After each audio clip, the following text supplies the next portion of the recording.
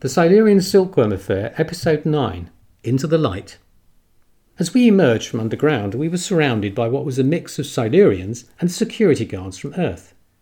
The Silurians were chit-chatting away in their grunt and squeak-like way, but they seemed to be working with, rather than fighting the Earth security personnel, which seemed positive. Kat was speaking as we stood in the clearing again, and a vanity droid started to gently clean me up. Once I saw the idiot being dragged off, I realised that it was likely that the worm he was riding would be heading off to the nest. As I always have a tracker on the buffoon, I knew he could follow, so I alerted Earth security and told them the rough coordinates of the nest and sent out a homing signal so they could be here when we emerged. With the evidence of the nest, the actions of the ambassador, and the files that show the genotype of the genetically engineered Silurian silkworms planned to be sent to the Earth, we have all that the Silurian authorities need to act. At that, I noticed the Silurian ambassador being escorted away by 4 other Silurian officials. I still had no idea really what Kat was on about, so I picked him up by the scruff and marched a few metres away from the rest and said to him, "Before I reboot you all around this forest, will you tell me what is going on precisely?"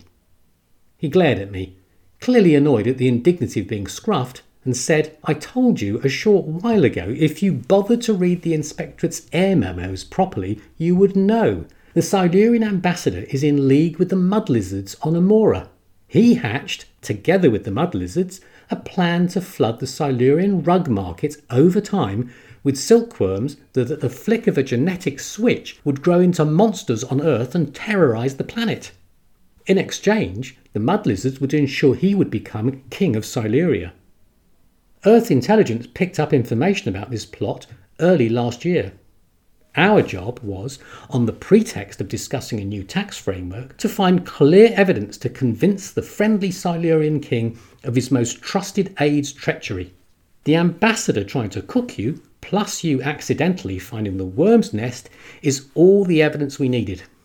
The Silurian king will now make sure that the Silurian ambassador is punished, and that his work with mud lizard genetic engineers is destroyed." I stared at him in disbelief and just said, "But I came here to talk about taxes, not to become intimate with giant worms." As I felt my temper rising, I caught sight of the Silurian king, with his crown wobbling on the top of his head. I therefore quickly recovered my composure and marched back towards where the king, Justava and Crocus were standing. And, with Kat hovering at my side, I said, "Well done, everyone, for your help in making my plan to apprehend the Silurian ambassador a success. I could not have saved our 2 planets without you. Earth and Siluria can now continue together in peace and prosperity."